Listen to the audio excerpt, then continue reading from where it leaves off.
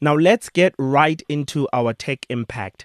I could not believe my eyes and my ears when I heard and saw that Windows 12 has already been leaked. Like, this is incredible. I mean, we went from a period where Microsoft had decided that there will not be an operating system that they make that goes beyond Windows 10. So Windows 10 was supposed to be the last. It was supposed to be the one that just keeps getting refreshed. And I think they probably realized that it's not very practical for what they're trying to accomplish. But not only that, I think they also realized that it's not marketable for you to tell a person. Updates are not as marketable as a completely new, fresh piece of software. Now, Windows 12 is, a lot of people are speculating that is going to focus more on functionality than on look and aesthetics, because Windows 11 focused a lot on making Windows look different and look fresh and look new. And it didn't focus as much on functionality. But now we have this new Windows look. And I think if you can go back throughout the years and look at what Windows used to look like back in the day and look at what it looks now, look at how it looks now. I mean, quite honestly, it looks absolutely stunning. For those of you who are already using Windows 11, you know exactly what I'm talking about. It just feels like you're using a new machine. They're still polishing the kinks. I'm definitely still experiencing hiccups here and there that feel very unnecessary. But of course, these are the we have to go through these periods in order to get whatever perfection they're building towards. In Windows 12, a lot of people are speculating that it's going to be based on functionality. So what do I mean by that? Basically, it's going to change your user experience. So perhaps it might be lighter on your machine, which is always a plus. Absolutely always a plus, because we know that in terms, apart from Apple, Linux, Ubuntu has been winning that, right? By Ubuntu, I'm talking about the Linux product.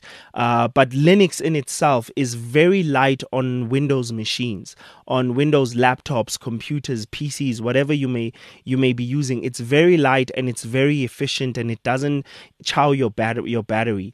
But of course, all of that is not just operating system. It's also the efficiency of the chip inside your laptop or computer.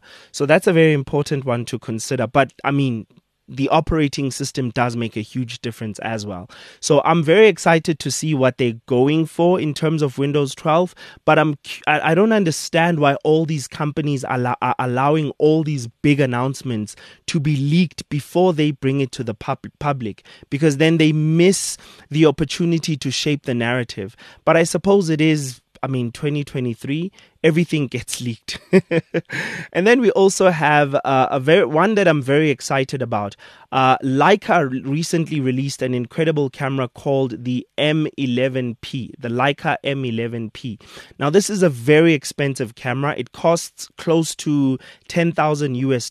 That is a lot of money, especially for a camera that's not even a cinematic camera. Quite honestly. But if you're a camera enthusiast, then you definitely love this camera. But they've come out with a new feature that I absolutely love, right? It's a feature that allows the information of who took the camera, where did they take it, and on which camera did they take it. It becomes embedded into the image. This is a very, very important thing to happen, and especially at this point in time when we cannot trust even AI, right? We can't trust the images that we see online because we don't know who made it. It's a very, very important thing. The place that I hope we get to, which is really, really something that I'm praying for, is that we get to a place where it becomes so reliable that you know that this could have not been edited by anybody else. And what's beautiful about what this Leica M11P is doing is the fact that it's embedding the information on the camera itself. Photoshop is also doing it as well. I think you'll be able to do it on Photoshop and Lightroom and probably their other software as well.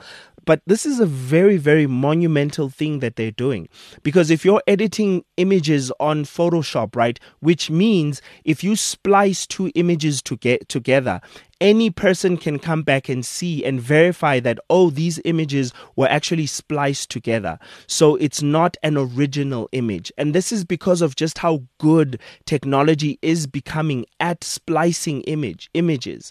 So it's becoming very, very important for us to authenticate whether an image is real or not. Some of you may have seen the image of the Pope that circulated around on Twitter of him wearing this white big jacket. I forgot what it's called, a winter jacket. And then you've gotten images of some presidents. You've seen some of the deep fake videos as well. So it is becoming evidently clear that we need to begin prioritizing. We really need to begin prioritizing authenticating images. Because it's going to become so difficult. I mean, imagine you're dating someone, and the more and more this becomes accessible, this is going to become a problem.